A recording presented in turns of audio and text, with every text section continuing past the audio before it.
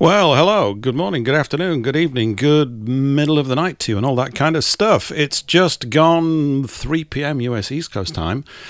It's just gone 8 p.m. here in the UK. It's Thursday. It's Thursday the 23rd of November. It's Thanksgiving Day. Welcome to the show.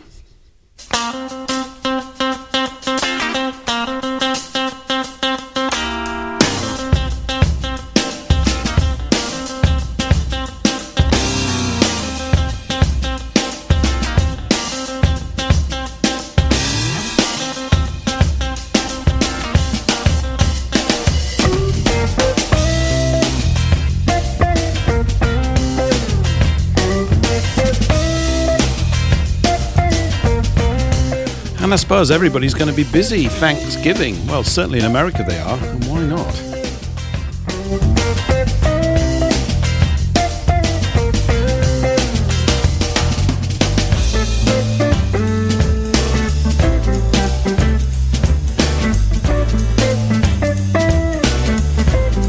Turns out November's quite a month, you know. I was just thinking back to some of the things we've covered already. There's still a few days left to go.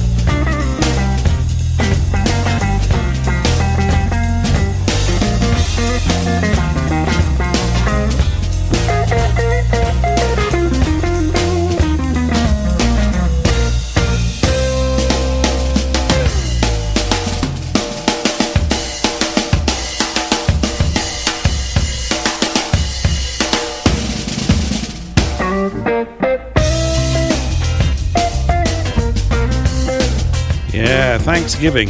What is it all about? I guess it's all about giving thanks, really. It must be.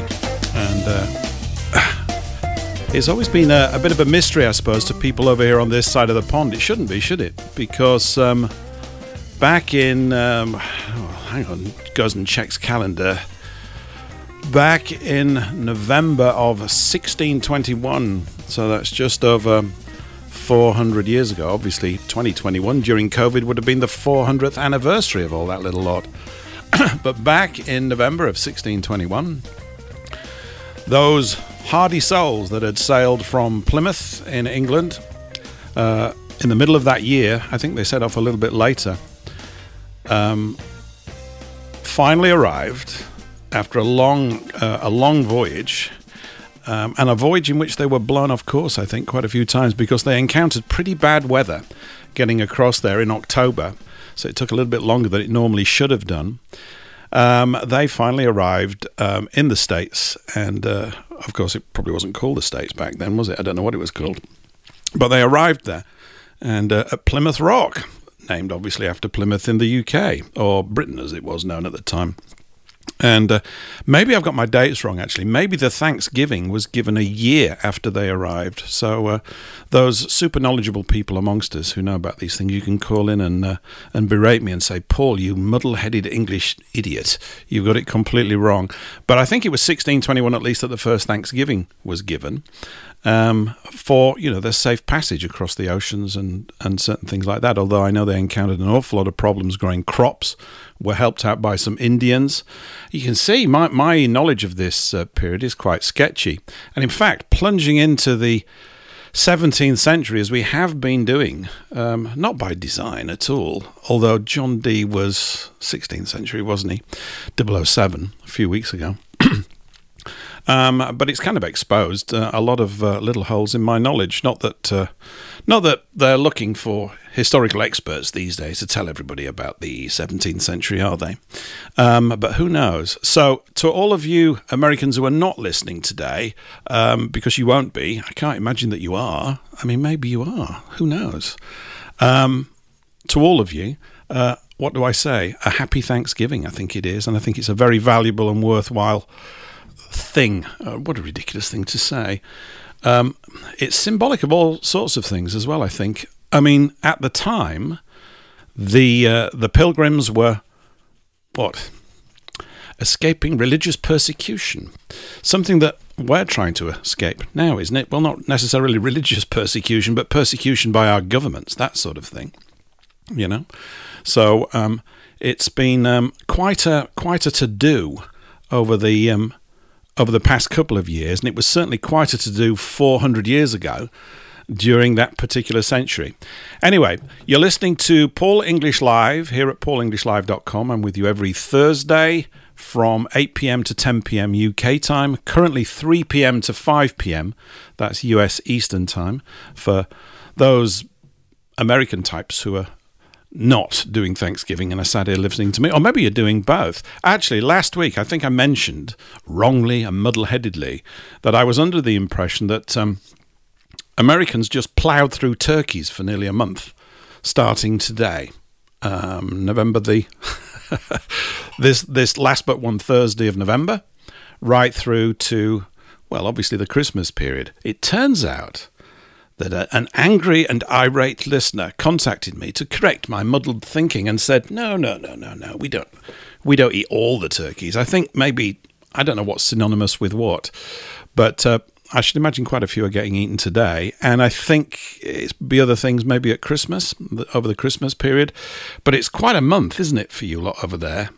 And that's maybe, I suppose, historically why the English have not paid too much attention to it, simply because most of their minds are on the Christmas period. Even now, dreadfully, of course, these commercial cycles start way too early.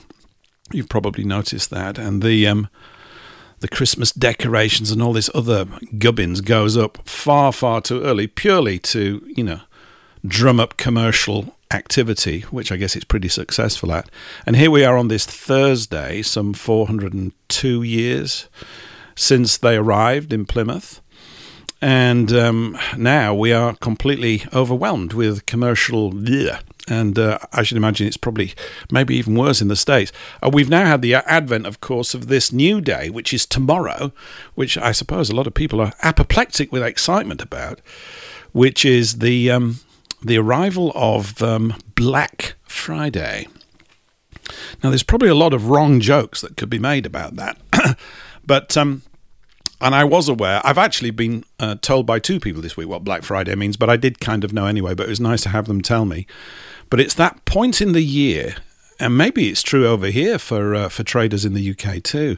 It's assumed to be the point of the year, and probably is for many businesses, when financially, in terms of their revenues and expenditures and all this, that and the other, they come out of the red on the accounts book, i.e. in debt, and their business finally is in profits, i.e. goes into the black.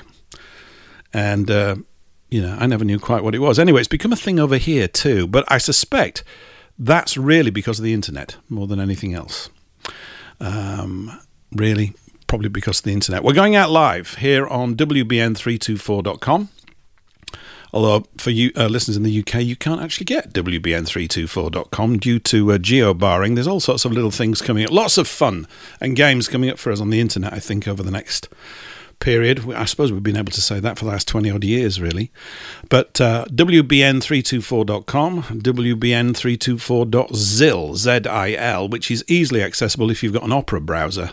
That should bring up the .zil site and away you go. And there are other ways to do it. You may need to get a VPN if you want to listen to it through there.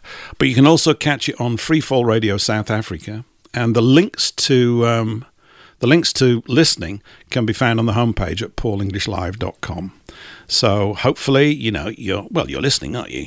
And just to let you know, I finally also got on Odyssey. Odyssey's been a bit playing up over the past few weeks. In fact, it wouldn't let me post the the recordings of the shows, which was had been a bit much, really. Oh, hang on, I've got somebody calling me already into the thing. So if you just hold on a second, Brian, and I'll just if you just hang on for a tick, I just got a couple of things I wanted to go through. One of which is probably to announce to you all how you can call in. So if you want to come in over the internet, if you go to paulenglishlive.com, in fact, I'd better put the thing up in a second or two, hadn't I? I'd probably better do that. So if you go to, let me just, how does that work? See, you don't want to hear this, do you?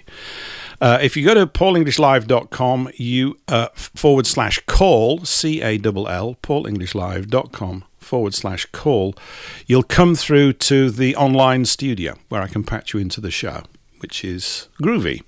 And if you can't do that, you can come in on telephone numbers, which I'm trying to bring up on the screen. Oh, I have done it. Look at that. How intelligent am I? Well, barely. So, the telephone numbers are, if you want to use phone, and phone's fine. Am I geared up for phone? Yes, I am. I am geared up for the phone. Just a minute. I better just put that on too, actually. You know, I want to give Thanksgiving for having two arms that are beginning to slowly work to run and manage this show. But there we go. Hang on. Let me just make sure that everything's working there. Yes, it is. That's cool. So if you want to call in by telephone, if you're in the States, it's area code 605-313-5866. That's 605-313-5866. If you're in the UK, it's 0330-390-2135. How about that?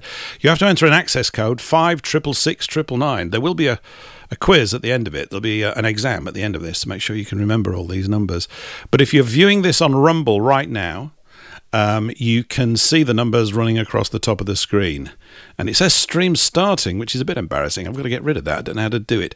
By the way, if you're on Rumble, you will have seen a picture of a ship. That is the Mayflower. It's rather a beautiful little painting, actually. I came across that the other day. And so there you go. It's just not that this is necessarily a Thanksgiving Day themed show, although anybody that calls in, of course, can twist it that way and send it all over the shop with that stuff. But there we go. Let me read those numbers out for you again. 605-313-5866 in America. That's 605-313-5866. If you're in the UK, 0330-390-2135. And as I said, you have to enter a little code 566699, which is as lovely a code as I could think of. And one more time, if you want to come in over the internet, it's paulenglishlive.com /call. So Rumble's the place. Rumble's the one where I'm going to try and look at the chat as best as I can. And sound is fine on Rumble. Apologies, by the way, for last week. Some of you will have come in and gone, good grief, there's no sound for the first 14 minutes. And I did put a note to that effect on the video, which was on Rumble. And have avoided that rather serious error. It's about as serious as you get when you're doing radio, isn't it? It's pretty bad. So there we go. Before I bring Brian in, I'm just saying that so that Brian can hear me. I wanted to just talk about November as well. There's another theme. There's a theme really that's, for me, I suppose, slightly more important than Thanksgiving Day. I'm not trying to sort of belittle it at all. I think it's great that that's going on. And it is, as I said, part of the last, well, it is it not the last great movement of white European people northwards and westwards, 400 years ago? And of course, we might not think of ourselves as a people that have done that, but we have to a great degree, coming out of the Middle East. A lot of us are out of that part of the world up through the Caucasus some 2,000 years ago, which of course is an area of hot debate among certain people who go and poo-poo that as an idea, but it's not really an idea. It would make for quite a meaty conversation because there's a lot of archaeological evidence to back that up.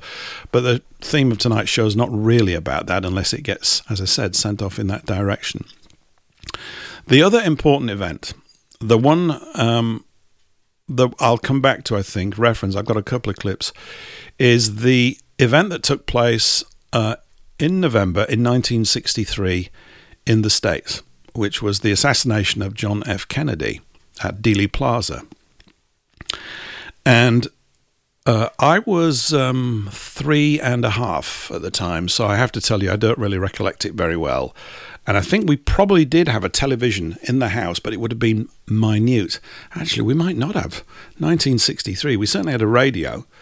But the lasting memory I have of that really is the memory that came to me from my parents and my aunties and uncles. Okay, so we're English. It's not our prime minister or president.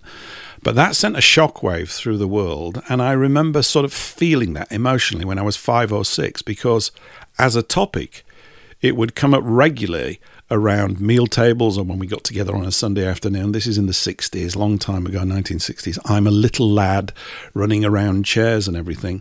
But I do remember a slight look of anguish and crestfallenness, as it were, that used to come across my mum and dad's face. It was a tragic, tragic event. It's a lot more than that, of course. And maybe, although this is grasping at straws, I suppose, one could say that the events of November, and we must probably pay attention to that too. You know how they like their dates. These are the people, our erstwhile masters and controllers. They love their dates and their numbers. How about, the situation that you have right now?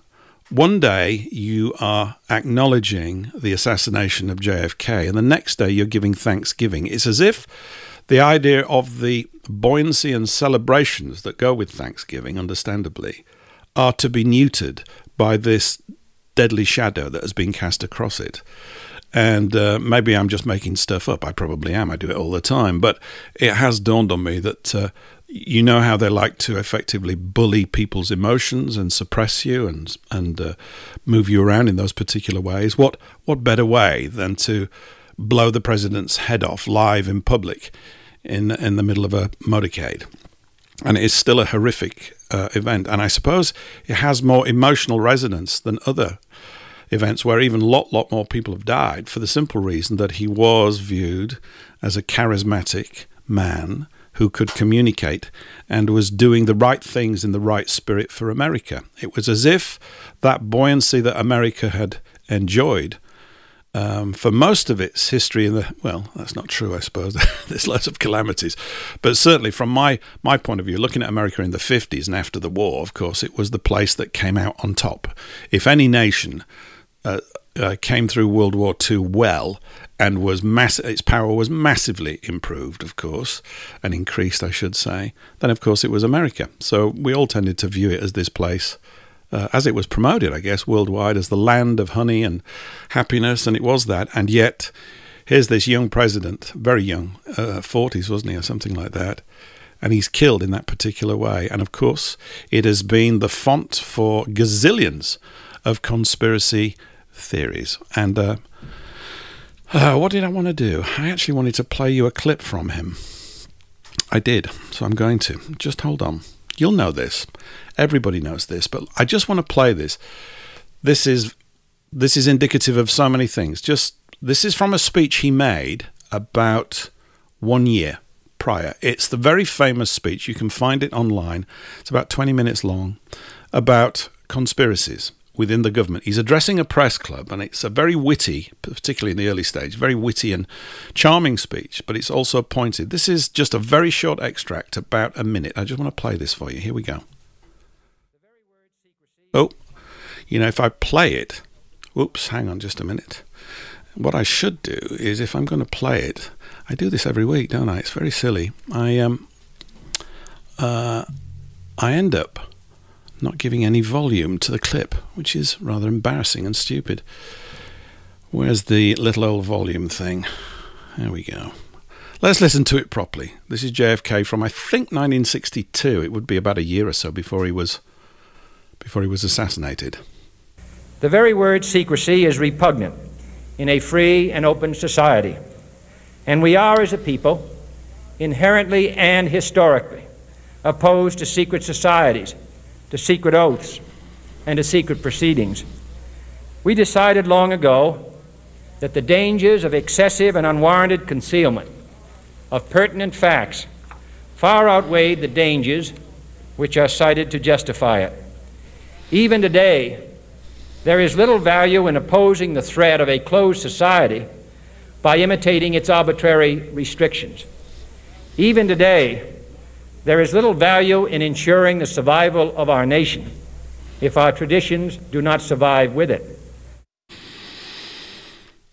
It's an excellent speech, and the thing that always strikes me is that we don't hear anything like that these days. Nothing, not a thing.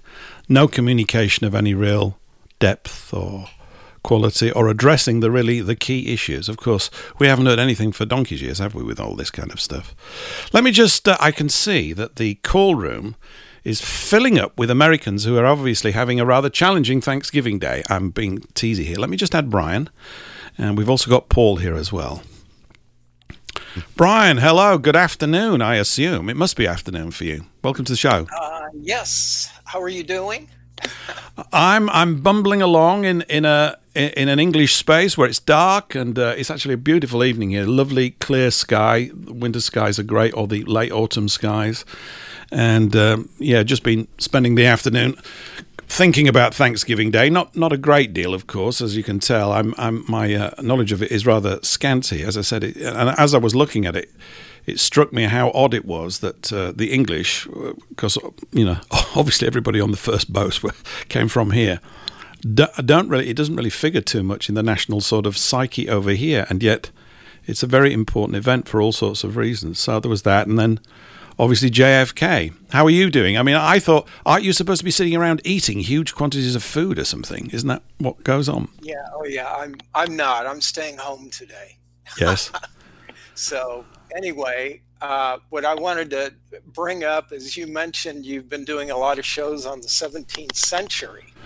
Yes. And the most important date in the 17th century is 6/6 of 1666. And you'll notice a lot of sixes in there, and you know how the dark like to use those numerology. Mm-hmm. And the significance on that day is that's the day Rabbi Shabbatin Zevi declared that he was the coming of Christ. And yes, he did. You're aware of that. Okay, I know quite about him and the Sabbatean Frankists. Yes, it's okay. It's quite a period. Yes, I do, Brian. But please go on. It's good. Yeah. What else you got then was something called Sestu QV. It was heralding his coming. The London fire was heralding his coming. There was some plague that year that was heralding his coming. That was for all of his, Satanist followers, so that they could see that the Antichrist was coming. And that's basically what they were trying to have show up. And I think they did a good job of it. Anyway, So anyway, that's what I wanted to bring up. No, it's a good one. He was from Smyrna, wasn't he? And they decided that he was going to be... He said, yes, I am the new Messiah. But there's also, although I don't have any texts in front of me, the ties to London are considerable because Cromwell, who was obviously running around at the time, having acquired a lot of money from certain people in Amsterdam with which to build his army, with which to bring about the so-called English Civil War, with which the king lost his head and regicide was committed, blah, blah, blah, blah, blah, blah, blah. The Jewish people of the world were... Apparently, there was a kind of quiz show. Who should be the new Messiah? Is it going to be, I'm quite serious, by the way, is it going to be Sabbatai Zvi from Smyrna? Yeah, nice man. Or is it going to be Oliver Cromwell? Cromwell was on the list because he had allowed the readmittance of the Jewish people back into England, them having been expelled under Edward I, Longshanks, in 1291. Or 1292, someone can call in and say, you've got your dates wrong, but it's 1290-ish, so that's it. It's quite a long time ago. And so because of that, because of their re-establishment within England, they were thinking, well, we'll make Cromwell Cromwell can be the Messiah. He probably would have liked that, although he was a bit deranged. I don't know what he had at the time, but probably the equivalent of a modern-day psychiatrist. He was not a well man, and... in all sorts of ways, and he did think of himself as an Old Testamentarian, but I would suggest in completely the wrong way. So I'm not necessarily a fan of Cromwell, but of course people were not necessarily a fan of Charles I at the time and the king. There was a fight going on, this acquisition of power. But yes, Jvi was quite a character, and then he was followed by Frank, wasn't he? Jacob Yes. Frank. Jacob Frank, yes. That's right. Who amplified Zvi's insane teachings. And for listeners that are not aware of Zvi's insane teachings, they ran along the lines of, how have I got it in my head? It goes something like this. That God had made a mistake, which is quite cute of them. God had made a mistake because obviously they weren't running the world, you see, and they thought they ought to be. So the idea was to break every single commandment and law, and to set up a cult, literally, that was going to break all the laws, to so enrage God that he would come down and destroy the current order and rearrange it properly according to Zvi and his acolytes. And this was very popular. He had over 1 million followers, I believe, in and around Smyrna, which is, I think, a part of Turkey today, or maybe still is, or was and still is. I don't know. I don't know if you're aware of that, Brian. No? Are you aware of where the 666 comes from? You tell our listeners. Go on, fire away. Okay. If you look at the formation of a star or a world, let's say a planet, through the Hubble spacecraft, it looks like 3 sixes superimposed on one another. Okay. All right. Yeah. There's even a UN headquarters in Africa that if you look at it from an aerial view, it looks like 3 sixes superimposed on one another. And evil energy is linear. Divine energy is circular. That's why you see a circle with 3 sixes when the divine is making the planet. Well, what they're doing is they're putting the 3 sixes on a linear line and making it evil. So it's their way of showing that they've taken over our world. Yeah, they like to do things like that, don't they? There's a lot of that. There's a lot of that going on. What's that little phrase that symbolism will be their downfall? Of course, it's currently not, I suppose, their downfall to some degree, because a lot of people are not fully familiar with symbolic language and what it means. And yet it is a key. It is a key to this sort of secondary, these allegorical meanings, and the real intent of certain communications is encapsulated in their use of symbolism. So that's very interesting what you say. It's like the swastika. The original swastika, the base of it is parallel to the ground. And that was the way it was when Hitler started out, the Thule Society. And then when the dark took over National Socialism, you notice the swastika gets cockeyed, okay? It's no longer the base parallel to the ground. It's offset.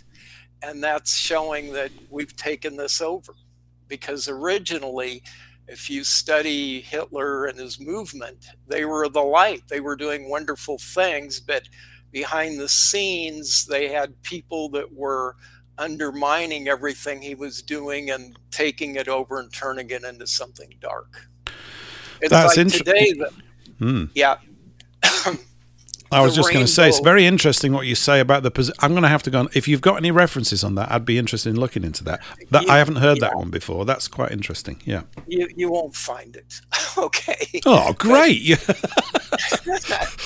It's like today. Are you familiar with the rainbow flag for now, look, this is a family show, Brian. I don't want you dragging it down into the mire. No, it won't. Okay. Okay.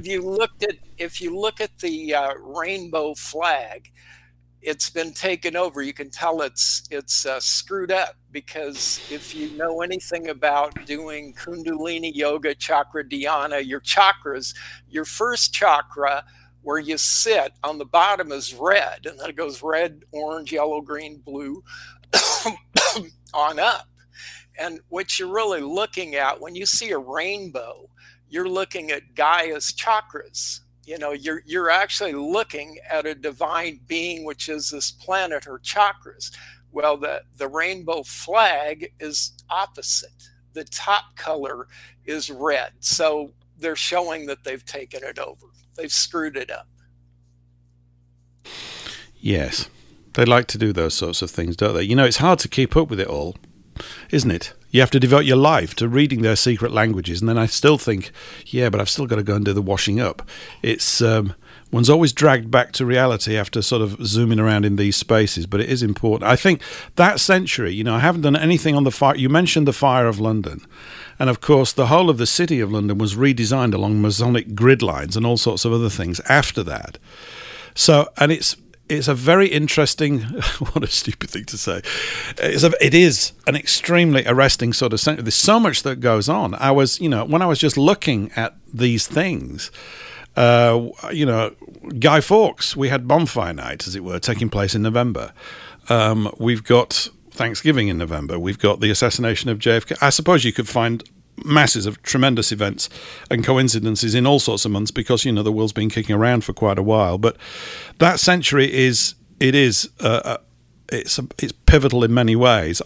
I've kind of tried to focus in a personal way on things that have happened from Henry VIII onwards in this with here, because it's to do, you know, the so-called Reformation is part of this, I would suggest, part of the opening wave of the attack and undermining Western Christian culture. Not that it was all good, I accept that too, and that you can see that there are frictions between our own people all over the place, but certainly other parties have taken great advantage of that.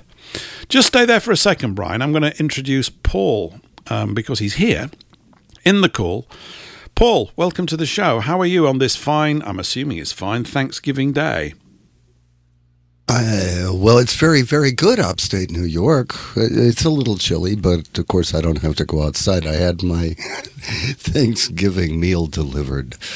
So you had it delivered? What was it? Should we not ask? Is it too worrying for you to mention on air what's going on? No, it was a traditional Thanksgiving feast with white meat turkey, pumpkin pie, corn, mashed potatoes, gravy, stuffing, the whole nine. It worked out beautifully. Wow.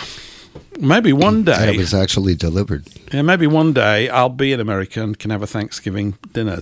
People keep threatening all these sorts of things, but of course it's very difficult to move around the planet right now, and I'm not too keen to even try, to be quite honest with you. But... yeah, and is everywhere in the States basically running at half beat? Is everything, or is it like it's obviously a national public holiday. It must be. Is everything sort of closed? The banks closed, that kind of thing? Yeah, I do believe that the banks are closed, and at least one Walmart I know of is closed. However, the Kroger grocery chain is open. It's the end of life as we know it. Yeah. It's the end of the world as we know it. I promise not to sing ever again. Okay. What do you mean? That's fine. You can sing. You can sing forever and ever again. Listen, I'm going to take it. It's half an hour in. I've got a little song that's kind of old-fashioned-y. Listen, the Pilgrims wouldn't have listened to this because obviously it wasn't written, but it's kind of got those echoes of English folky stuff. Okay, and I'll tell you what it is afterwards. Here we go. Okay. Once I had a sweetheart and now I have none. Once I had a sweetheart and now I have none. He's gone and left me. He's gone and left me. Gone and left me in sorrow to mourn.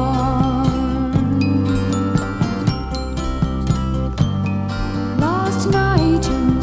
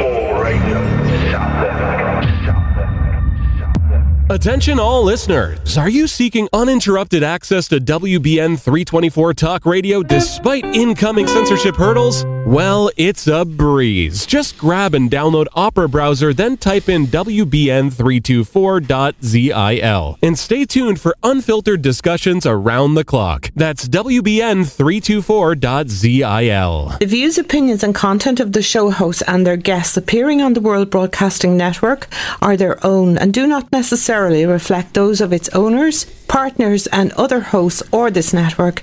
Thank you for listening to WBN 324 Talk Radio. Hi and welcome back. We've just gone 38 minutes past, so my timekeeping's terrible. I don't do bottom of the hours and things like that. I kind of mess it all up and get it wrong, but I just wanted to throw that song in because I stumbled across it today and I'd never heard it before in my life, and I just thought, well, that sounds a bit sort of guitar-y and folky and things like that. That's a group called Pentangle. You ever heard that before, chaps? You ever heard that one? No, it actually sounded kind of Celtic womanish, kind of. It did, didn't it? Didn't it just? Yeah. Anyway, it kind of just made me think of the sorts of, I don't know, it's just obviously harking back to an older form anyway. Now, before you joined in and everything, I was just mentioning briefly, obviously we got loads of different threads going on today. By the way, it is a smorgasbord today. I've been sort of thinking about the fact that, well, Thanksgiving, everybody's just going to be full of turkey and stuff, and it kind of seemed to rub off on me. But the JFK thing, Jeff Rense was talking about it yesterday. And I just wanted to, this is just a little clip. It's about a minute and a half. Here's what he was talking about yesterday. Today, for you young people, was the day that John F. Kennedy was murdered in broad daylight. It was done intentionally to make an example to anyone else who dares step out of line. It was essentially a Mossad CIA operation. Lee Harvey Oswald didn't do it. He was a patsy. I'm just touching very briefly on a couple of things here. But what John Kennedy did was stand up on the world stage, for example, to Israel, and said, you will allow inspections at your nuclear research facility, Dimona, because we are not going to allow you to have nuclear weapons. We're going to keep it capped here between the Soviet Union and America. We don't want it proliferating all over the world. And President Ben-Gurion said, no, we're not going to abide by that.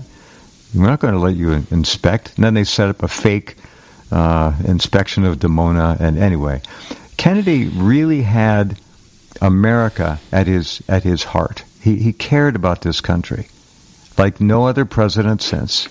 No other president.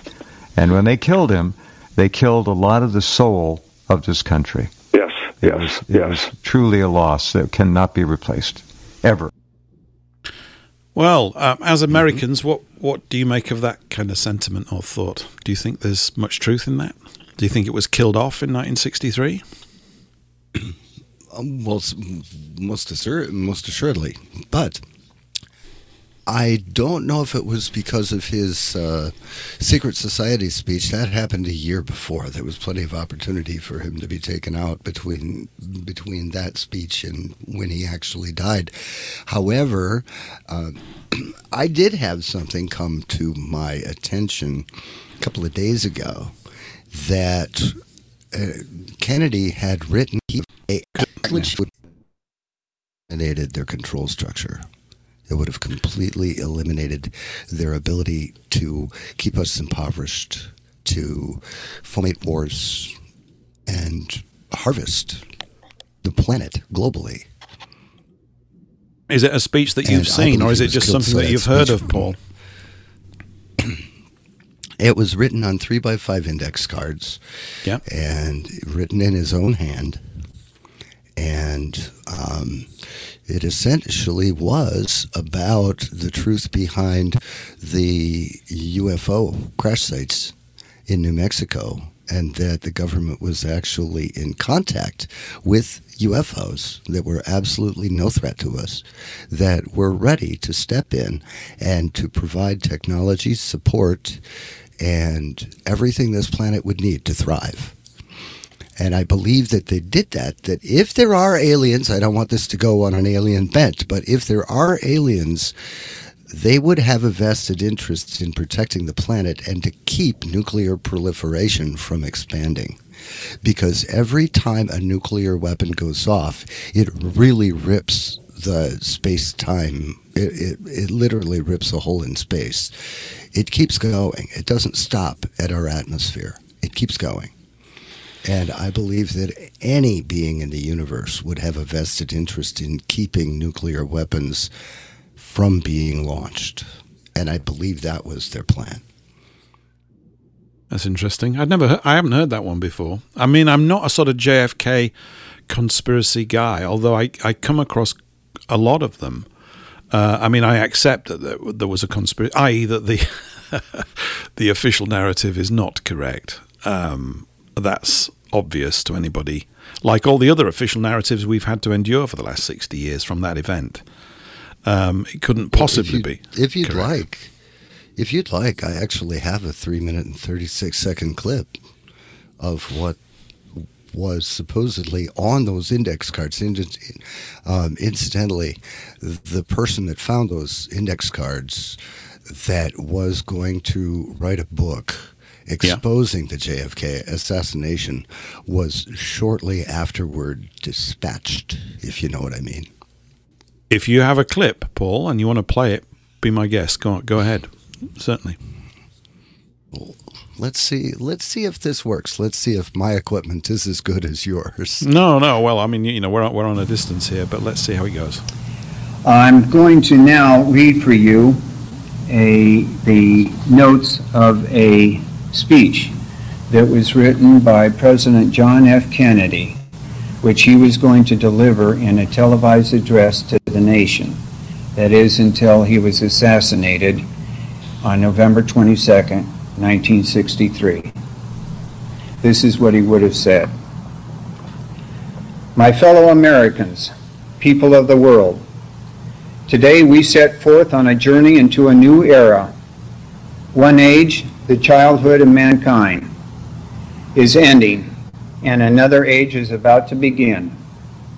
The journey of which I speak is full of unknowable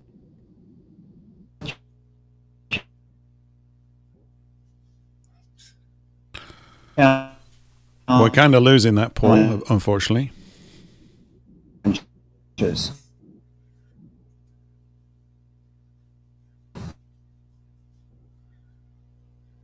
Paul, can you hear me? So we've lost the clip, just to let you know, which is a pity. But if you want to send it over to me, if you could send it to me, I could play it from this end. We've lost most of that, unfortunately. It's not coming through.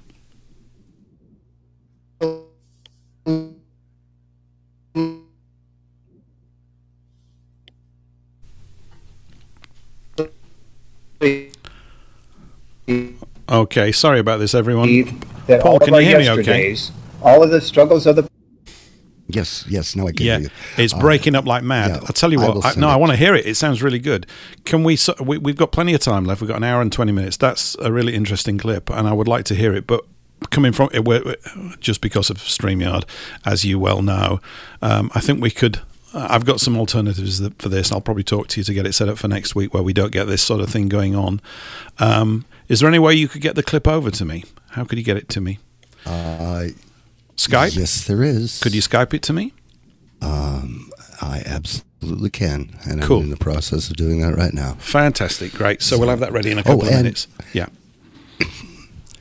I can also share a little bit of something about the Thanksgiving, and I'm just going to give the information on it and let people go do their own research. If you search YouTube for Rush Limbaugh's The Real Story of Thanksgiving, it's a story that he would do every single year, and it talked about how the original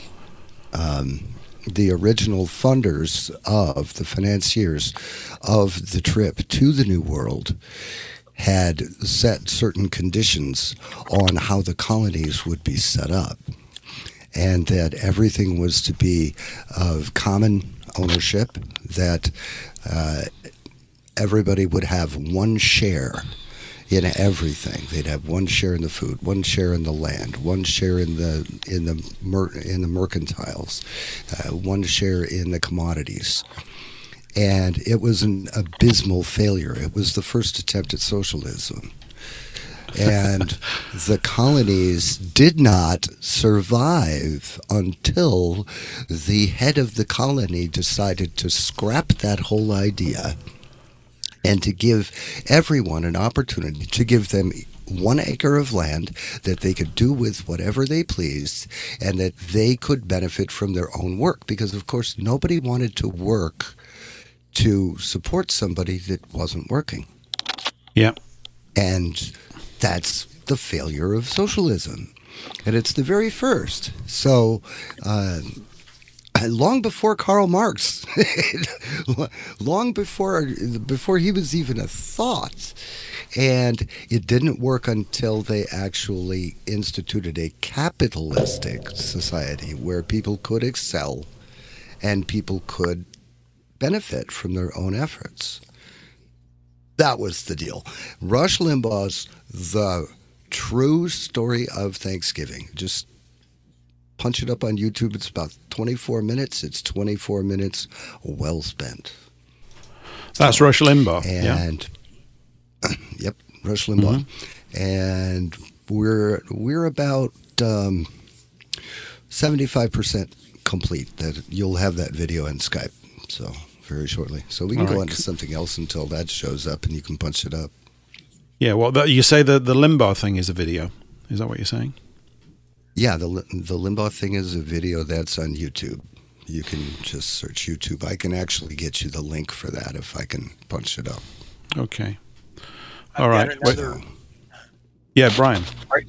I've got another interesting one that showed up today on prepareforchange.net.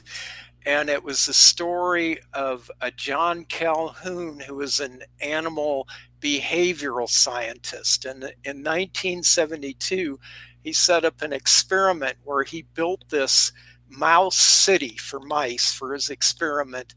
And it had like an area where the mice could get together and hang out. It had little apartments all over it with an indoor and an outdoor. And it was going to be mouse paradise. He wanted to see what would happen. So they had all the food and water that they could possibly use. He put 8 male and 8 female in this little mouse city. And before long, the population boomed to 2,200 mice. But then things started going haywire. The female mice started not caring about their offspring. They'd be moving their babies around. One would drop and they'd say, oh, hell with that one.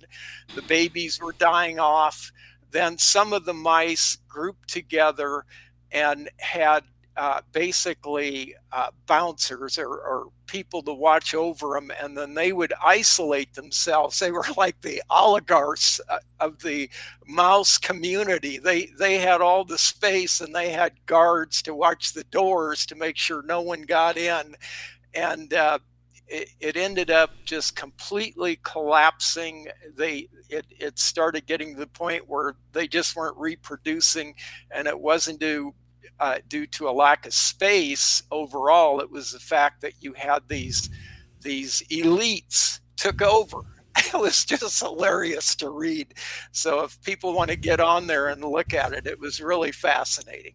So anyway, I think I know what you're referring. He was, I can't remember his name, but I remember reading a sort of very short narrative on it. He was out to create mouse heaven. That was his. Yeah. And it turned into mouse hell because there was there were no predators. They lost the will to live, really. I think it said that some of the mice became monosexual, as it were. They were they became gay by today's thing. Nothing happy about them. Exactly. But that's what happened. Everything became colossally dysfunctional, and they began to show signs of like psychological distress, that they didn't understand what the purpose of their life was. And there is this thing about struggle being we're kind of repulsed by it, but it's almost as if struggle is an inherent a vital ingredient in the way that we live. We've got to have something to push against. I mean, it's a bit like saying, well, we can make everything perfect. I mean, it is a worry when you really sort of think about it. I know it sounds mad to say such a thing. I'm not for the presence of pointless violence, and we've got an awful lot of that and abuse, but everybody has to get out of bed, don't they, on a morning, if they're going to have a good day and have some kind of little goal. I'm going to paint the front door. I've got to do this. There's got to be some task that needs to be achieved and done. And I think if that goes away, and you can see it going away with the sort of automation of life, they keep saying this is going to be great. Of course, no, I'm not really bothered. When I go out, I sometimes just try and argue for going backwards. And so when I'm talking to people, I say, well, I don't want to pay for things with my card. I think we should be doing it with cash, and it should be very slow.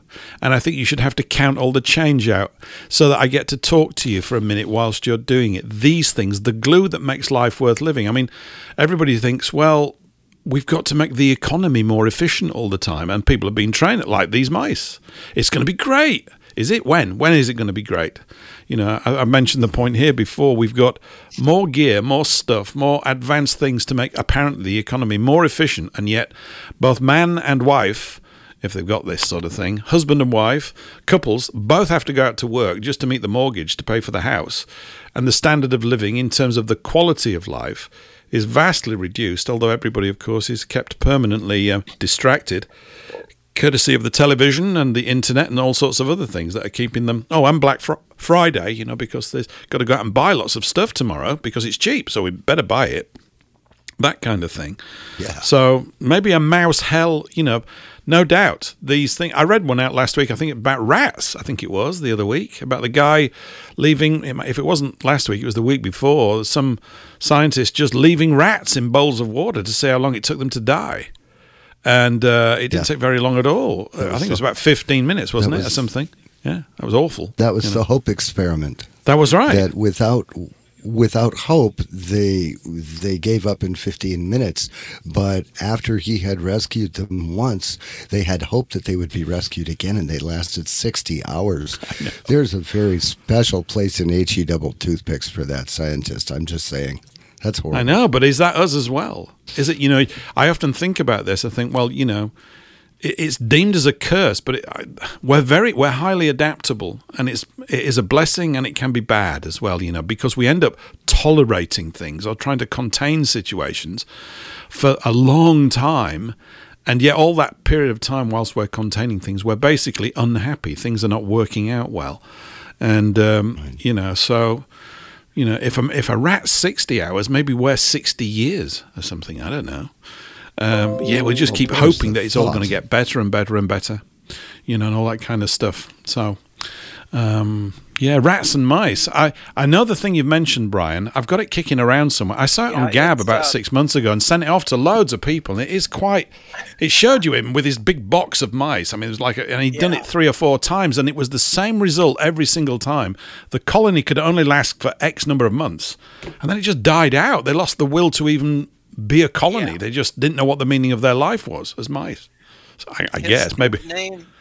His name was John Calhoun, and that's it. The homosexual mice were the elites. Okay, the elites were all,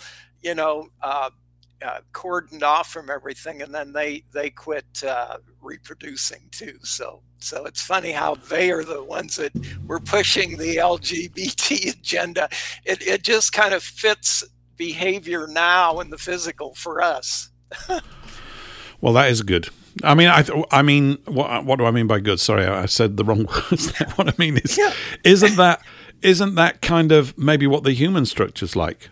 You get this impression. I get this impression here in England, right? We've had this sort of landed class for a long time. It's mature. It's buried right into the very strata of supposed national life, what's left of it. And they all go to boys' schools, and half of them end up becoming, bent the other way. They just do. You see, life just must be I can't imagine what it's like because I've not had a life like that, and I don't really want to imagine it either. But when you're raised, a bit like these mice, where you don't have to do anything to get well fed and everything, which is the case for these people, maybe this is just part of the psychological damage that they suffer. And of course, it's then sent down to us. We have to deal with it all. You know, they're declaring war. They don't care. Just send a few 100,000 men down that road. I don't care if they all get killed, you know, this kind of stuff. And there's, because they're it's bored. The welfare state. It's the welfare state mentality, and the same thing occurred in the mice, and the deterioration of the population, the LGBTQ mousy agenda, whatever. The only way that they could expand their numbers was by recruitment, and they had absolutely no interest in families and offspring, and the colony just petered out. And yes, it really is an issue, that, isn't it? No babies, no point doing anything. Yeah, absolutely right.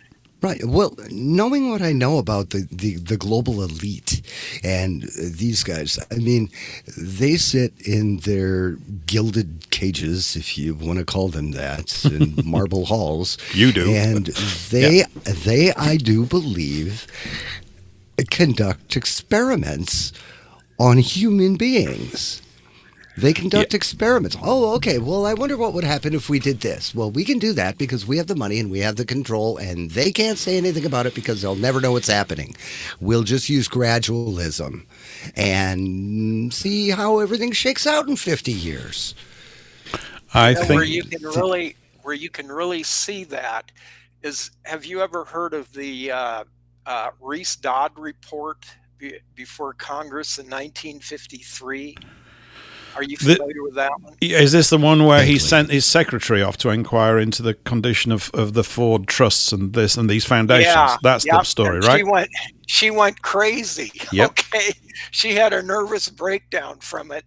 But I believe it was when they were talking to Geithner, who is the head of the Ford Foundation, and they were talking about those kind of things. The draft, how they could get what they wanted. What would happen if we have the draft? When she was looking through the past minutes of their meetings, and so yes, they absolutely do that when you can get in and look at their paperwork.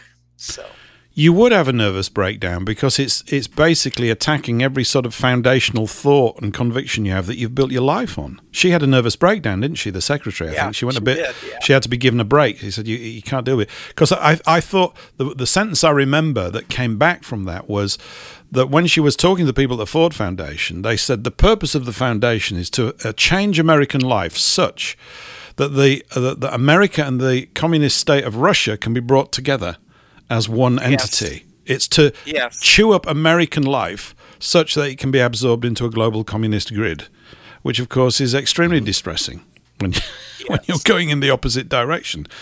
Well, and it also shows something else, because it shows how they take over from within, because Henry Ford had the Dearborn Telegraph, which was basically an anti-Semitic, you would call it, newspaper, where he was just anti-communist, anti-everything. Well, here's his foundation how many years later, and it's been taken over by those people from within. Yep. It's the same thing with Hitler.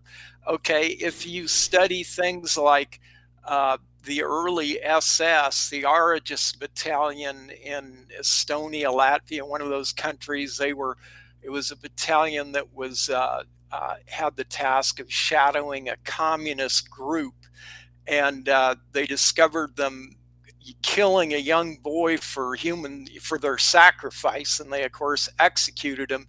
And this communist group said, we're going to breed you out of existence. Your existence is going to be gone. I just, went on. And then later on, of course, they're taken over. Okay, all the SS, whatever, they're taken over, and then they've turned into something horrible. But originally they were good. If you read everything about Hitler, his 25-point plan, how everything was early on, it was all good. But they always infiltrate from within. And but I think you're right, Brian. I think there's also some kind of a blind spot that we go into as things are building. Something starts to decay. It's, Spengler, when he wrote his thing about the decline and fall of the West, it was the first history where he was looking at things. He basically viewed the life of nations as the life of a living animal, as a being, that it's born and it's moving around a bit, and then it makes pals, and then it grows and it gets strong, and it goes through adolescence, and then it suddenly gets really strong. And basically they go through these cycles all the time. I mean, the other one, of course, or one that was mentioned to me a long time ago, this thing about, obviously, our history, the history of our race throughout Europe, is littered with wars and conflict between the tribes, the nations. It just is. And yet everything that's ever been taken by conquest always rolls back. It always rolls back. It goes back to where it's supposed to be. And yet these sort of conflicts arise. I was watching a little thing. I haven't talked about Napoleon today. The film came out here yesterday, so I suppose it's going to be, we'll see. So if anybody does see it, don't call in and do the spoilers. I want to know how it turns out. I, of course, know exactly how it turns out, but I was doing a little bit of swatting up on it earlier today, and when he gets sent to Elba, the first sort of incarceration, this island off the coast of Italy, or wherever it is in the Med, he transformed it. He made it absolutely fantastic. They put him in charge of it. They said, "You're not coming back, and that's that, right? And Elba's yours." This is before the big bad time when they sent him to St. Helena, right in the middle of the Atlantic, and that was the end of him. But he's only in his 40s. I think he's about 44 when he gets incarcerated, as it were, at Elba. And within inside a year, he got the place running brilliantly, because he was a fantastic administrator. There's all this other side to him that's not really known. And this was the really telling thing that I was watching, and I've thought about this a lot with the people at the top, all of them. It said he got bored. I actually think that this is a key thing. They get bored. They go, he's saying to himself, well, I was just running the whole of Europe recently. This is really, and I've sorted this out. This is nothing for somebody like me. And he was bored, So I think that that's a key part. They interfere with things. They do things that are highly damaging to the rest of us because they've got bored. They don't seem to have any challenges left. I mean, maybe this is completely, pub-level psychology. It probably is. But, it's difficult. I don't know any of those sorts of people, thankfully. I don't really want to. But that's kind of a part of it. And as I've mentioned here for the last few weeks, I think some people have written to me and said, they can't wait to see the film now. I'm going, well, I don't know what it's going to be like. But it opened here yesterday, and I just couldn't get down. I haven't been to the cinema, by the way, for about 5 years, for all sorts of reasons. I actually can't get out to a cinema these days. But I'm going to try and cut some time to go and see that one. So, yes, interesting. Now, where are we now, time-wise? We're at just gone 9:05 in the UK. That means it's 4:05 US East Coast time. You're listening to Paul English Live here on WBN 324. I got into a bit of a panic just then because I thought the feed had dropped, but it hasn't. You don't need to do that. We're also going out over Eurofolk Radio. We're going out over Speak Free Radio. We might be going out over somewhere else as well, Paul, mightn't we? Global Voice Network, possibly? Global Voice Network, yep. Yes. Global Fantastic. Voice. This is a show that's a real tart. It's everywhere. It's all over the place. We're on Rumble. We're on Odyssey. I need to bolt everything on, and we'll just keep pounding away on the technical side to keep doing those sorts of things. Now might be a good time to play this clip, Paul, that you sent over to me in Skype, yeah? Just going back to the JFK theme. So I've got it here. Hopefully this should come through okay. Shall we give it a run? I think we'll hear it this time. Here we go.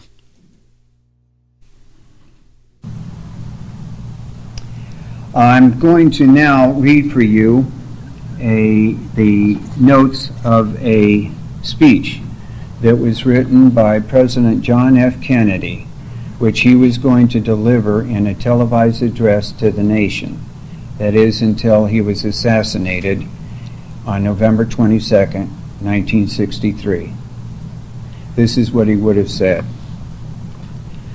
My fellow Americans, people of the world, today we set forth on a journey into a new era. One age, the childhood of mankind, is ending, and another age is about to begin. The journey of which I speak is full of unknowable challenges. But I believe that all of our yesterdays, all of the struggles of the past, have uniquely prepared our generations to prevail.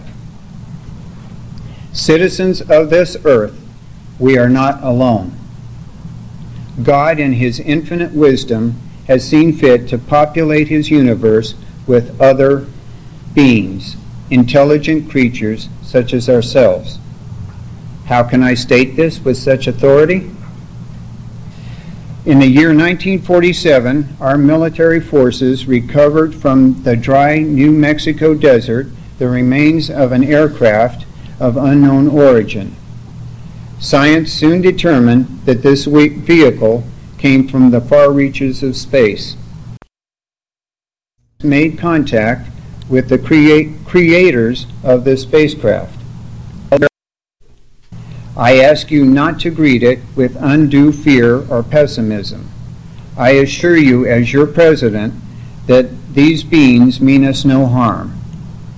Rather, they promise to help our nation overcome the common enemies of all mankind: tyranny, poverty, disease, and war. We have determined that they are not foes, but friends. Together with them, we can create a better world.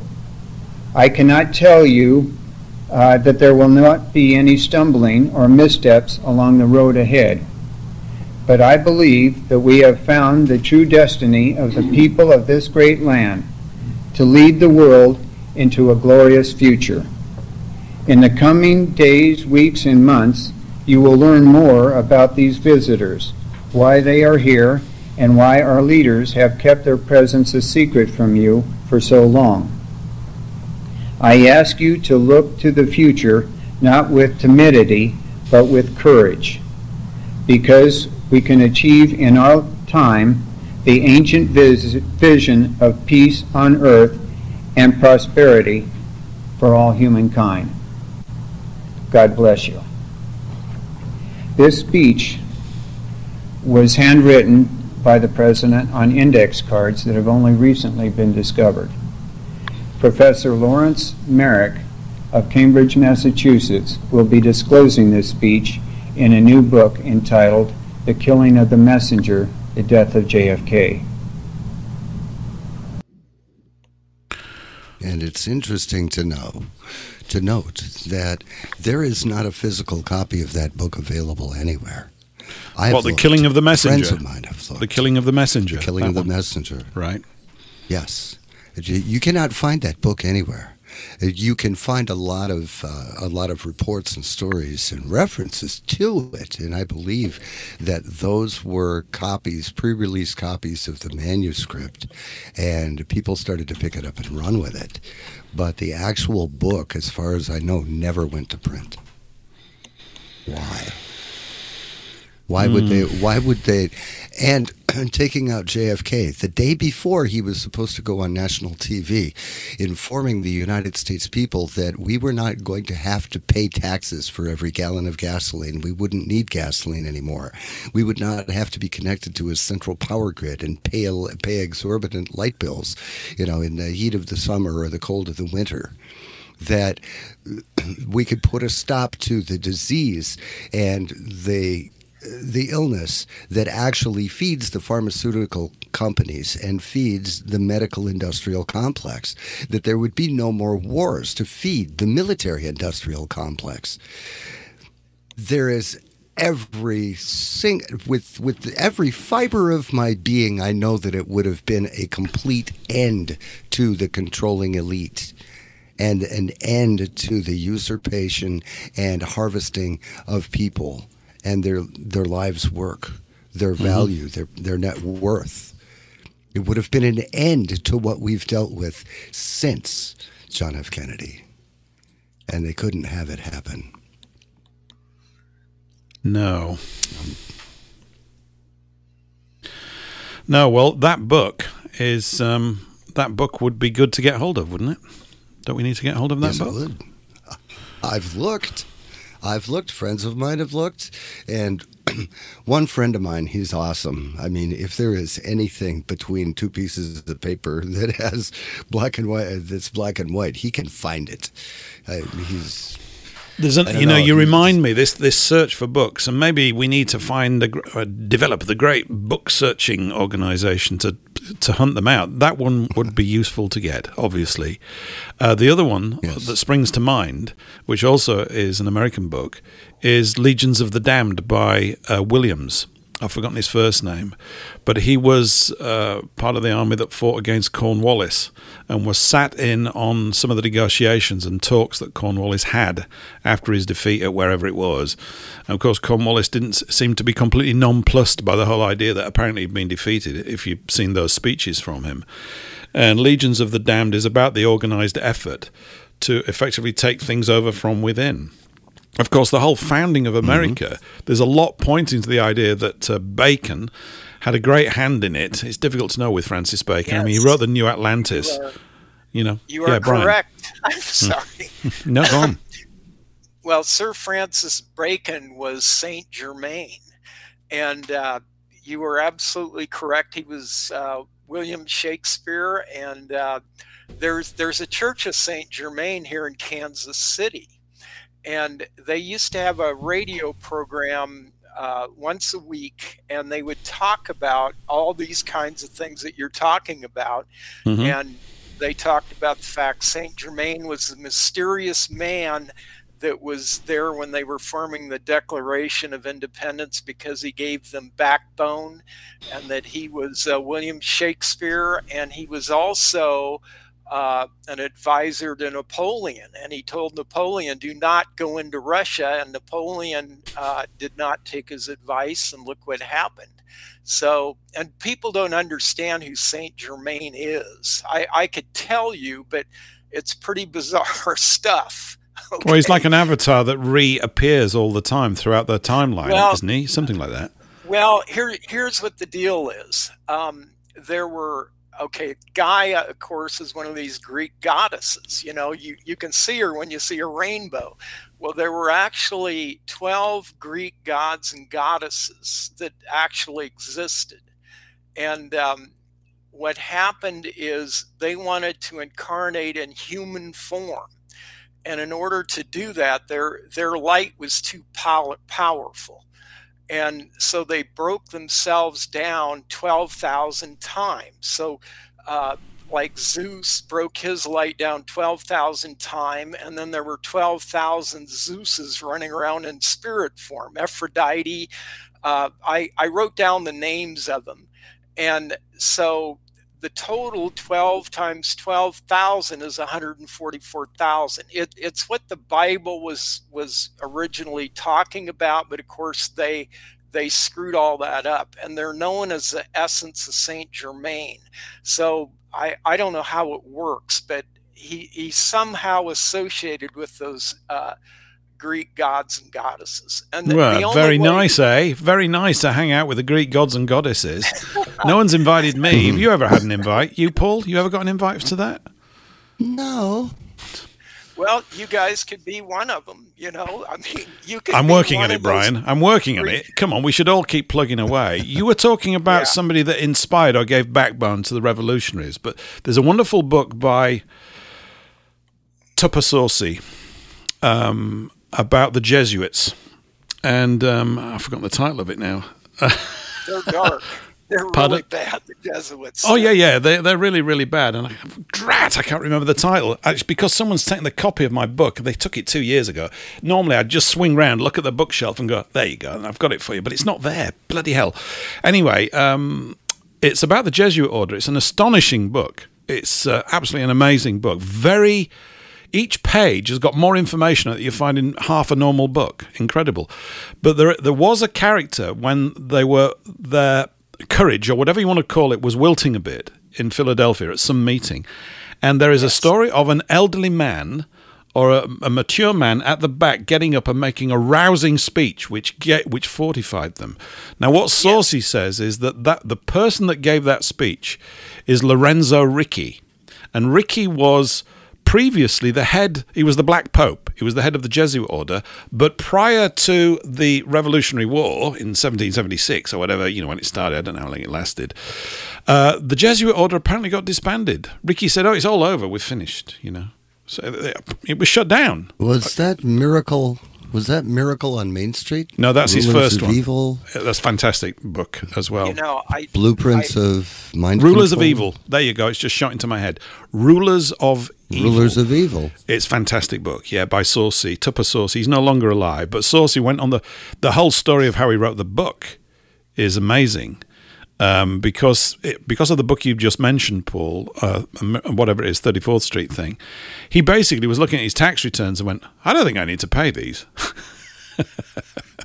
And so he stopped paying them. And, of course, they got quite cross with him. So he literally went on the lam. He went on the run for 20 years. 20 years. And he and he could play piano, to concert level standards, a very articulate man in all sorts of ways. If you read the book, you'll understand you're dealing with a really refined and thoroughly detailed intellect. It's quite brilliant, actually. I've given the book to people, they're going, I can't read this. I'm going, yeah, you can, get on with it, It's just take your time. But he spent 20 years going into research libraries, digging around on the tax code. How thrilling is that? What are you going to do for the next 20 years? I've got to find out about the tax code. But, of course, it's not the tax code he's really looking at. What he's looking at is, why is everything bolted down like this? What is really going on? And the introduction is quite brilliant because it starts off with his arraignment at some court in Florida, I think it is. They finally caught him. He ran out of gas. So after 20 years on the run, they got him on some check or something, and they found out where he was. And so they brought him, and he gets introduced to his attorney.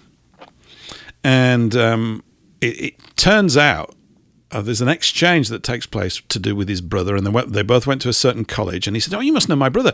And it turns out that the guy he's talking to is a Jesuit and doesn't want to prosecute him because it's a conflict of interest. And he thought, what's this all about? And this sends him off. Then researching Rulers of Evil. And you find out these astonishing things like, what is the statue that's on the top of the Capitol building? What's that big? There's a statue. There's a Roman statue on the top. It's a goddess, right, to this day. And you remember we were talking earlier about symbolic language and symbolism. He goes into that in a great deal to tell you all these things. And one of the arguments of the book, is a thing to cogitate with, is how does God constrain evil in the earth? What force does he use to constrain it, to limit it, to restrict it, to keep it at least in some semblance of check? What he uses is evil. He uses evil to constrain evil, and the deliverers of the evil are the Jesuits. And he said, basically, Saussey, I think at some point, is basically saying, this is a great idea. This is really good. It's a very challenging book to read. It's wonderful, absolutely wonderful. And, of course, you find out that half the popes were all Borgias and things like that. They were basically all, thugs, most of the popes. And because they gravitate to where the power is. And, of course, it's like a sophisticated, long line of the organizing of plunder, really, when you think about it. This is the parasitical plundering class, and Saussey is detailing them. So the history of the popes is absolutely fascinating in the book, and I would recommend it to anyone. It is a seriously challenging read, which is good. So if you want to read a book that is full of detail and will slightly make your head spin as you go through each page, because I had that comment back from others, and I thought, oh, good, I'm not alone in that. Someone's just posted a link. Sussex Man, thank you very much. So if you're in the Rumble chat, you can get a copy of that book on newensign.com. He's put a link to it there. Fantastic. Thanks very much, Sussex Man. I would suggest you go and grab a copy. I mean, a physical copy is better. It's a wonderful book. And you know who published it as well? Rupert Murdoch's book publishing company published it. And it was really funny. Mm-hmm. Yeah, because he's basically having a go at the whole thing that brought Murdoch to power. It's fantastic. I don't know how he got away with it. Yeah, it's a wondrous book. It's one of those books you go, hey, I don't think... This is one of those books that's truly unique. When you read it, you go, whoa, it's like serious analysis and research of the structures of power through the Jesuit order. Of course, the thing I've learned since I read that, and I read it about 15 years ago, is the Grey Pope. And I don't know, there's not too much written on him, but we got to find out about him. He's in charge of the other two, apparently. It doesn't end. Today, it doesn't end. Yeah. Today it's Pepe Orsini of the Orsini crime family. That's right. Yeah, no, those are the 13 black nobility families from Babylon. You know, Farnese and Chigi, and I mean, I could name them all. Conti and Aldobrandi. It just goes on, and they own the Holy See. Maybe one of them will call in, Brian. Maybe we can get one of them on the show. What do you think? Anybody got their address? You know, they want to turn up and tell them, what are you really doing with the world, you buggers? You know, can we get to the bottom of it? But, yeah. Yeah, the picture of him, he reminds me of Joe Pesci and Goodfellas, the movie. You know, if you've ever seen that movie, it's a great, mafia movie. And he kind of looks like Joe Pesci, and he's got his gold chains and his gold watch on. You can just tell they're all really dark. So, anyway. They are. Boy, are they dark. Who wrote Legion of the Damned again? Surname Williams. Williams. So, Williams. Maybe, I can't remember the first name. Someone will out there. John, Paul, something like that. There's everybody else is called Paul, so he's probably called Paul, or Brian. Maybe he's Brian after you. I don't think it was Brian, actually. Yeah, it's Legion of the Damned. You'll find reference to it in articles, but will you find the damned book? I remember someone 8 or 10 years ago, 2014 or 15, brought it to my attention then, and I went off and did a search when you could probably, if you had any chance of finding it, would have been back then before they've constrained things and put things all over the place. But there may be somebody out there that's got a sort of online private PDF library that's got a copy, but it's almost like finding that book has become a challenge in itself. You could write a book about finding the book. It's become that complicated, I think. There is Legion of the Damned by Sven Hassel, and there is one by William Dietz. Well, it's neither of them. Legion of the Damned, The Good Shepherd. There's actually an entire Legion of the Damned series by William Dietz. It might be Legion. Is it Legion of the Dead? I can't remember. You'll find it. If put Williams, it is. I think it's Damned. It must be. It must be the Damned. But if you type in sort of Cornwallis, Williams, blah blah blah, you'll come up with that speech from Cornwallis where he said, you're going to wake up in your country and it's going to fall under a completely different system to the one you think you're about to get. Blah blah blah blah blah blah blah. And so lots of skullduggery. I mean, it's very, from our point of view, thinking about these people 200 years ago with this level of structural sophistication, as it were, I didn't know about any of this when I was a kid and a teenager. And you think, well, we've got cars now. We don't need to worry about any of that old stuff. But in fact, that old plotting and planning and skullduggery is everywhere. We're unfortunately compelled to live in the shadow of it a lot of the time, aren't we? I don't do much news, on this show at the moment because I get bored with the news cycle. But I've just heard today, maybe you have, that a guy called Geert Wilders has just become the Dutch Prime Minister. Have you heard about this? Do you know about him? No. Well, he's classified as an extreme right-wing nationalist. I'll believe that when I see it. But he's made a lot of rather inflammatory speeches about the removal of immigrants from Holland and places like this. So I haven't even had a chance. I just got an alert about an hour before we went on air, and I didn't even have a time to read it.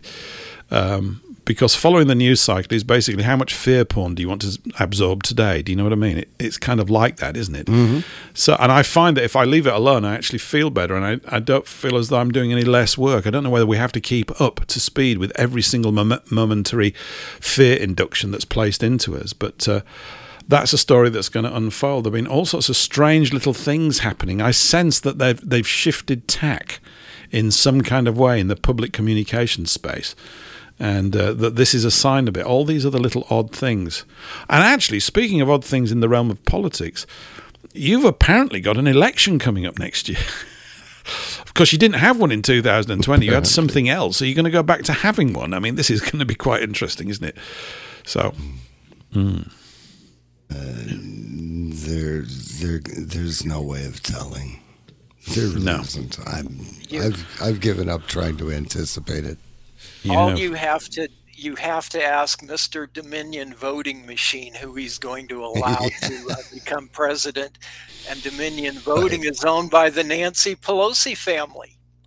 Okay, so and I'm sure Gavin Newsom, her nephew or whatever in California, will be the Democrat that they'll put in there, because I think is Gavin Newsom a man? What is he? He doesn't strike me as being a man. He's a very odd, sort of strange thing, isn't he? What is he? Is he?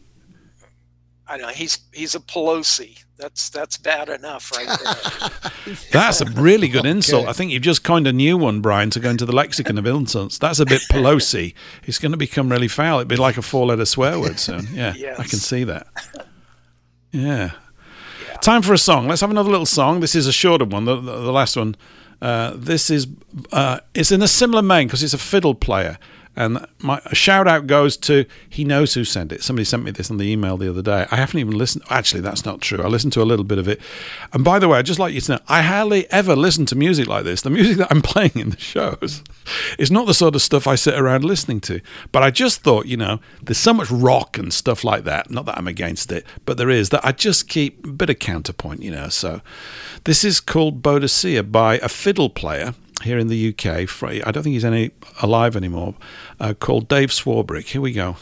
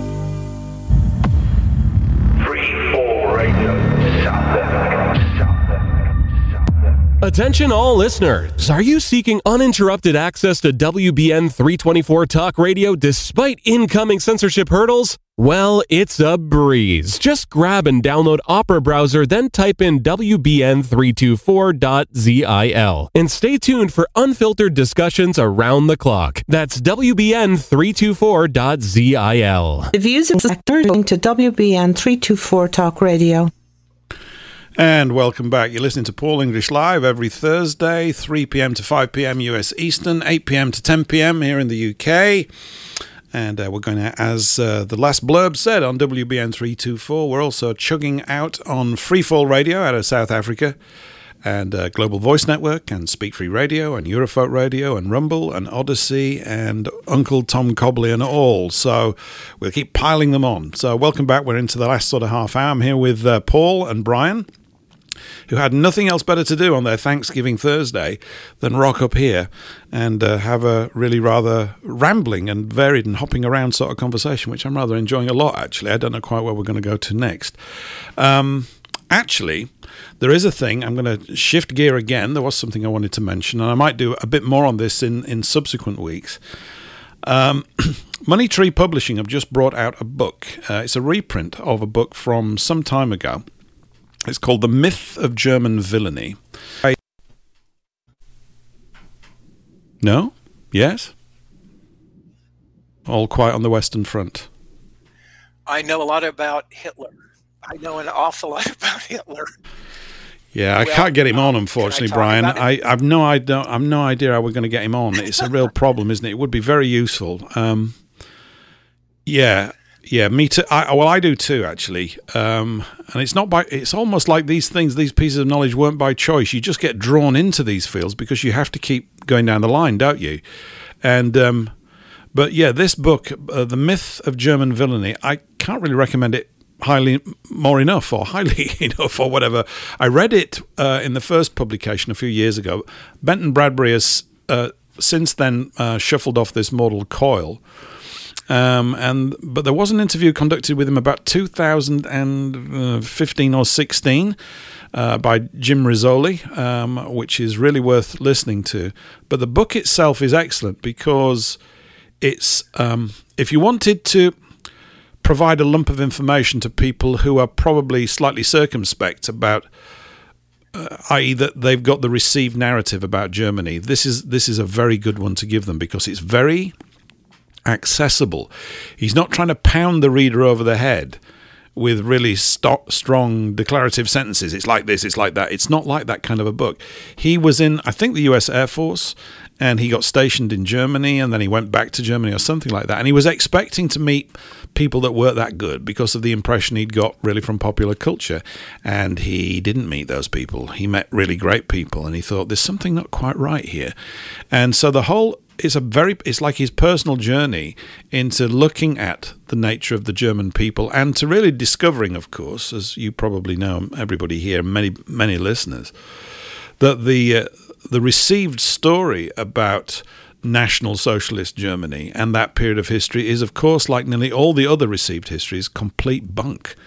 Or almost complete bunk, and it's usually, the complete opposite. So it's a wonderful book to give to people who are maybe just nibbling around the edges and that you don't want to hit with a sledgehammer to start off with. It like tickles them into it. It's very, very good. It's a very good introductory book, I think, into reviewing that period of history really with a more open mind.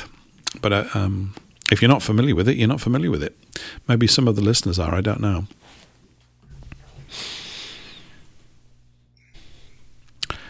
Anyway, yeah, there's a lot. I was able to find.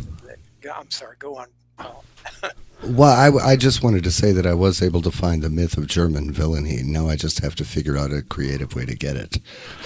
You go to moneytreepublishing.com and you buy a copy, Paul, if you want a hard copy. It's I'm pushing it because I just remember how much I like today over it. Not really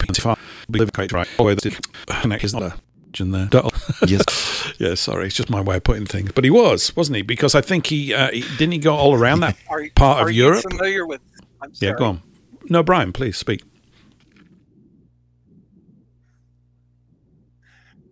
Yeah, are you familiar with Hitler's chauffeur and bodyguard, Emil Maurice? I know of him. Say something. Go on, fill us in. Bring us up to speed. He was a Jewish watchmaker. Okay, and he dated Hitler's niece, Geli Raval. You can even find a picture of Geli Raval online, and it's a little note on there that she put to her lover, Emil Maurice. So if Hitler was so anti-Semitic and was killing all these Jews, why would you have your bodyguard who's carrying the weapons watching you. You'd think Emil Maurice would go to work one day and say, gee, my family went in the gas chambers last night. I think I'm mad and I think I'm going to put a bullet in you. Okay. So it just shows how things do not make sense with what they give us. No. And Admiral Canaris, who was in charge of the Abwehr, he was a Greek Jew. Okay. There were a lot of the top Nazis were Jewish. Milch was another one. Yeah. Yes, and Auschwitz-Birkenau was owned by the Warburg family. Okay, you can find that information on Veterans Today, online, and there's a book on it. So if this was such a terrible thing that was going on, why didn't the Jews go to the Warburgs and say, gee, all of our people are going up in these gas chambers and Auschwitz and whatnot, can you shut it down? So it just, and then the reason those camps were there anyway, and they won't tell you, and you can find Bernard Fay, F-A-Y, on Henry Macau. He was tasked with going through like France and looking at the Freemasons, okay, and they went into their books and saw all the crap they were going. A lot of the people in those camps were Freemasons and their families paying for their crimes. Hitler really, I mean, we need someone like that today. Our FEMA camps would be full of them. So he shut all the lodges down, didn't he? He shut the lodges down. No one talks. I mean, we don't get much on that in the newspaper reports because the influence of Freemasonry runs through the media organizations as well. But he shut them down, and rightly so. They're a subversive organization. That's putting it mildly. Yeah. They put Bernard Fay on trial, the Freemason judges, after the war. So. And then you get pictures like, they like to show that picture of Nordhausen concentration camp where there's all these bodies laid out between the buildings. And if you look closely, you'll see that the buildings have been bombed the night before. That camp, which was for the sick in the camps, got bombed by the British and strafed.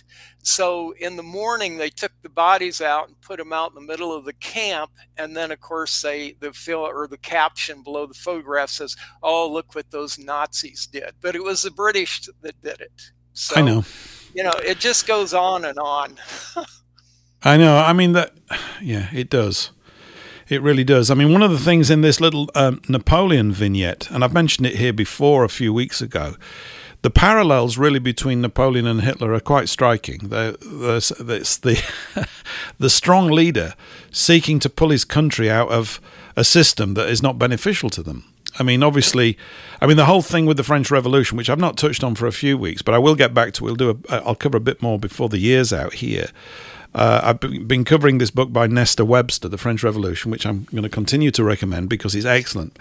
And for all sorts of reasons which are not particularly obvious before you start reading it. The main one, of course, is that it takes an awful lot to get people to really revolt. In fact, it's thoroughly organized from top to bottom by agents provocateurs. The people themselves would never do such a thing. And I think this is typical, really, up and down history. We just want, to get on and do certain things, and we're not really too much into marched revolutions and that kind of stuff, Okay. So, you okay, Brian? You all right there? Yeah, I'm sorry. I had a phone call come in. That's all right. It's the pizza's on its way. I know what's going on. Don't worry. So, yeah, and actually, it's totally different. I know. I just like making stuff up. I do psychic work, and I get all these people that call and need psychic, readings and all that kind of stuff. Right. Okay. So but I think the parallels really between Napoleon and Hitler are very striking because of these reasons, and both were tremendous. You see, the things that they were trying to do was really make their country strong. I mean, this is resented by all the other countries around them, and I guess this is a repeat pattern over and over again. That they don't want upstarts shaking this established order, and it's very established. It's millennia old. It's kind of it's just this habitual way of controlling and managing people, as we've been talking about here, with all these different aspects to it tonight. So yeah, where where you can really see it is if you study Stalin's show trials from the 30s, 36, 37, 38. They don't tell you the truth about Stalin either.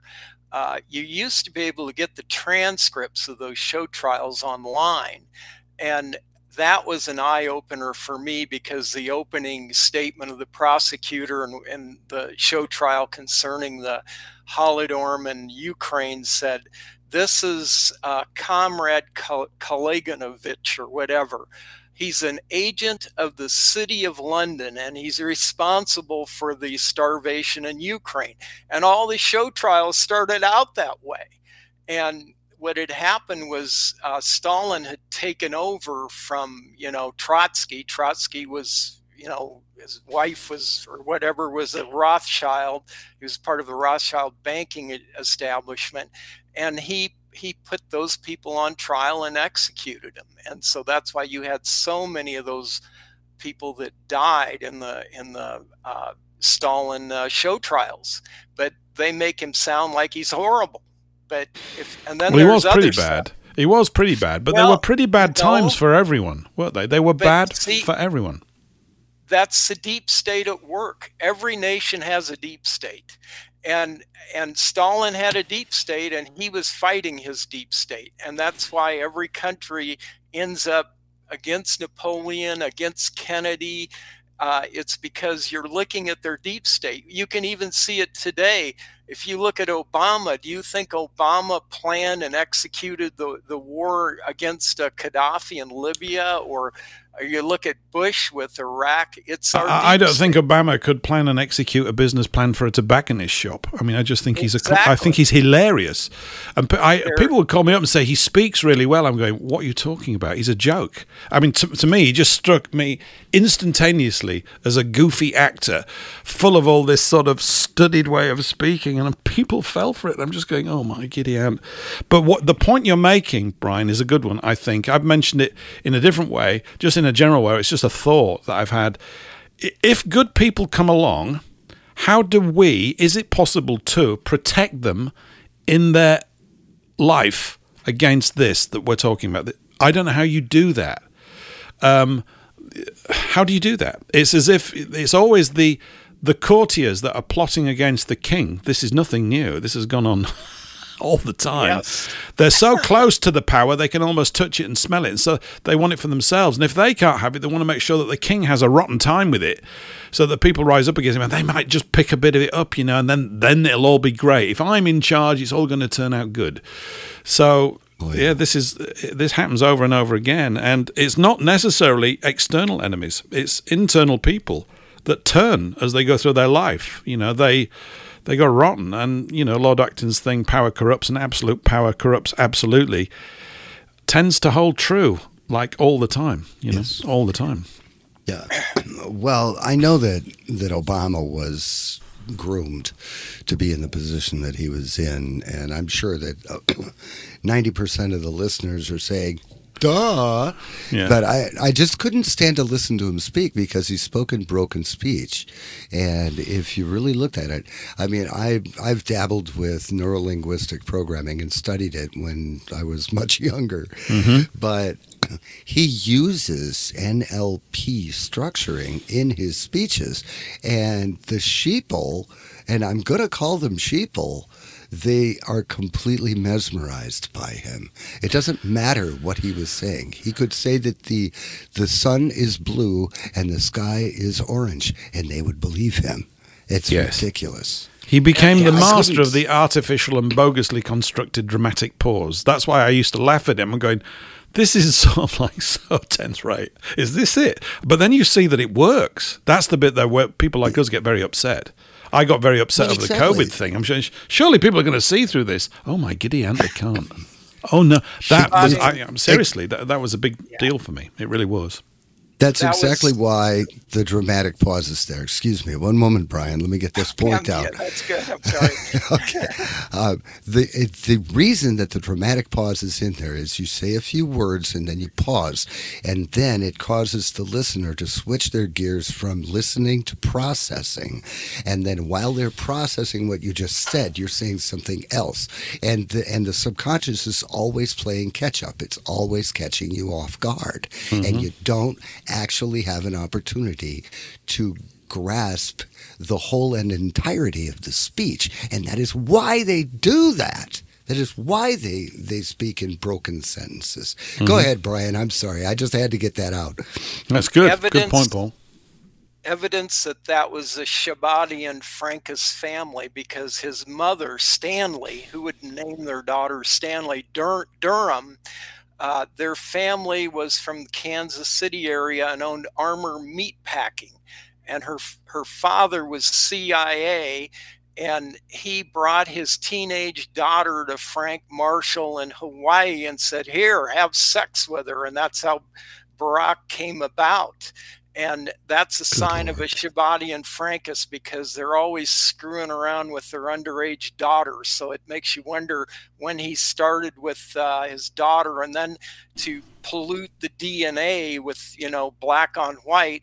And you can see with Biden, because there's that diary of his daughter where she had to avoid showering. She would shower at 3:00 in the morning to avoid her daddy. So that's all Shabbat and Francus stuff. They're all into pedophilia with their severely underage girls. So anyway. Yeah, I don't believe for a second that Barack Obama's kids are actually his kids. I don't believe it for a moment. Yeah. They're not. It's all very silly. It's all very silly. There's a picture on the internet of Barack Obama's daughter, supposed daughter, with Hunter Biden out of his laptop or whatever, and she's got a birthmark on her leg that is the same birthmark on the Obama daughter. Yeah. So they're friends of Obama's. Yeah. So you're right, and they resemble these friends of Obama's. That the true parents. The one daughter looks like the dad, and the other daughter looks like the mother, and they are close to Obama's. Yeah, you're right. Oh, and you mustn't forget the brain farts in the Obama speeches when he referred to Michael. Yeah. Yes, that was fun, wasn't it? Wasn't that fun? Hey, there's been quite a few comments coming in on the Rumble chat, and I just wanted to go through a couple of. Someone mentioned the thing about JFK also trying to release the UFO files. If you were listening a bit earlier, there was a speech about that, which would have really messed up the banker agenda. Do you see what I did there, commenter? I didn't use that filthy word, which was shocking. Yeah. Someone, and Exo writes, same comment, were there links between Masonic lodges and the Jewish agenda? Well, yeah. Because Masonry is effectively Kabbalistic Judaism for the non-Jew. All of the rituals and all the jiggery-pokery within Masonry is derived entirely from Kabbalistic Judaism doctrines and stuff like that. So it's a way of luring people into a thing that they think is for them, but there's other controlling forces at work. And, of course, I think, not that I'm a Mason and not that I ever will be, but I think beyond the 33rd degree, they love all this stuff, don't they, and putting their medals on and all this kind of stuff. They're just completely sad, but dangerous and clever and cunning and evil and got a lot of power, but they're still sad because of it, because it's just a nuts sort of agenda they've got. If I could interject one point sure, about Masons, is I think that there's a long-standing history of evil that has embarked upon this planet, and they delight in taking what is benevolent and what is fruitful and turning it for evil purposes. And I think the Masons is just another example. I don't think they started out evil.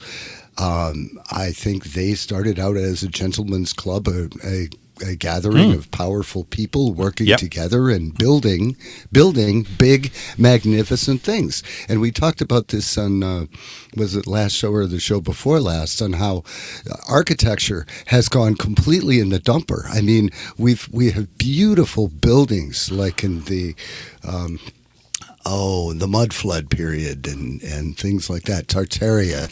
Yep. We've got beautiful buildings, and now they're creating cement boxes.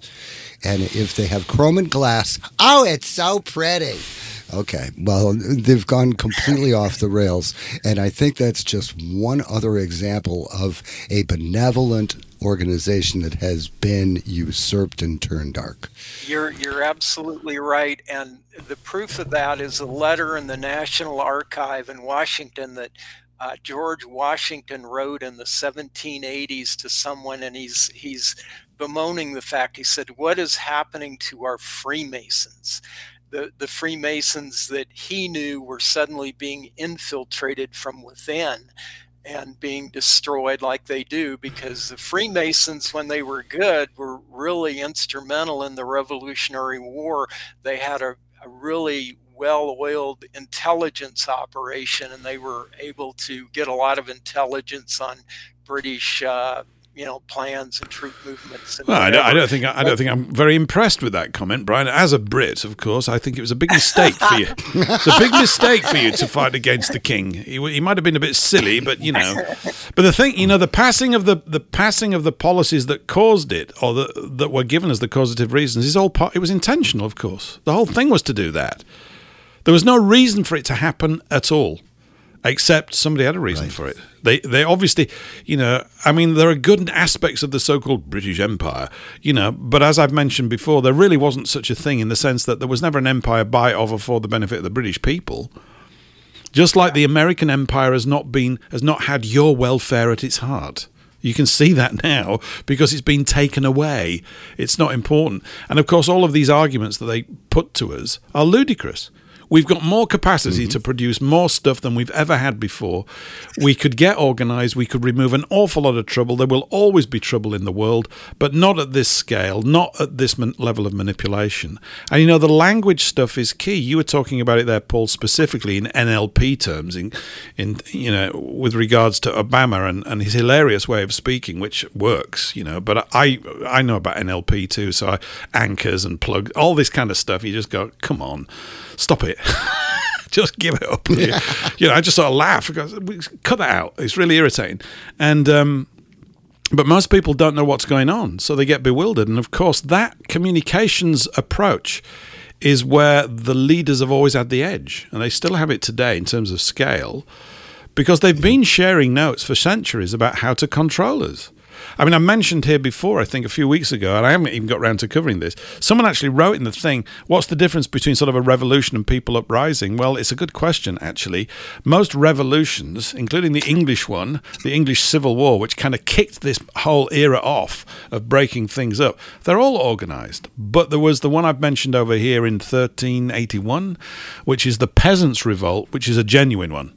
That really was the peasants picking up there, just doing it. They just did it, with the limited organizations that they had. It's a long time ago, 1381. And, but that was a genuine uprising. And it didn't turn out too good for the peasants, of course, in the end, because they were dealing with an organized force that will not relinquish power, come what may. They're going to kill you. They don't have a problem with that because, we're just they're just going to do that. And you and I won't do that because we're obedient to a higher God than some bloke pretending to be God with a wig on in a courtroom. You can kiss that goodbye. They're just weird. I mean, they're just... anyway, whatever. From our perspective, it's a very strange thing. Listen, we're down to the last couple of minutes. It's been great having you here on Thanksgiving Day. It's been a rambling, moving around all over the shop sort of show, which I've quite liked, actually. And I had loads of things prepared, and I always over-prepare. I've got about 6 more items. I'm going, I probably don't need so many, but it's been great you waiting in. Any sort of last parting shots before we all sign out here and say goodbye? I think everybody should send you a note saying, I think the Slapdash Radio Hour sounds like fun. Yeah, okay. So what Paul's referring to is I'm trying to do another show called the Slapdash Radio Hour, maybe on a Sundays, which would be even more rambunctious and free-roaming than this. So there's the outro. Brian, do you want to say anything before we all say goodbye? Well, no, I've got to make a phone call. So thank you. It was a great show. I really enjoyed it. So. Great, fantastic. Extra toppings on the pizza, Brian. I know what it's all about. You're not fooling anyone. So, okay. Brilliant. Yeah. Have a good rest of the day. Thanks, everyone, for being with us here. We've covered JFK, World War II, everything. We've covered everything just about. The Jesuits, a lot, but only in a light touch way. We can go into more detail.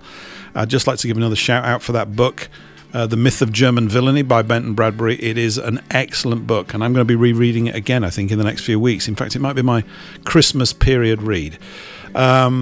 Till then, we'll be back. I'll be back here next week, of course, probably with Paul. Maybe Brian will rock up, and maybe you can rock up as well. So don't feel shy about coming in and disturbing us with all sorts of comments. Thanks for everyone in the chat. We'll see you all next week. Bye for now. Thank you.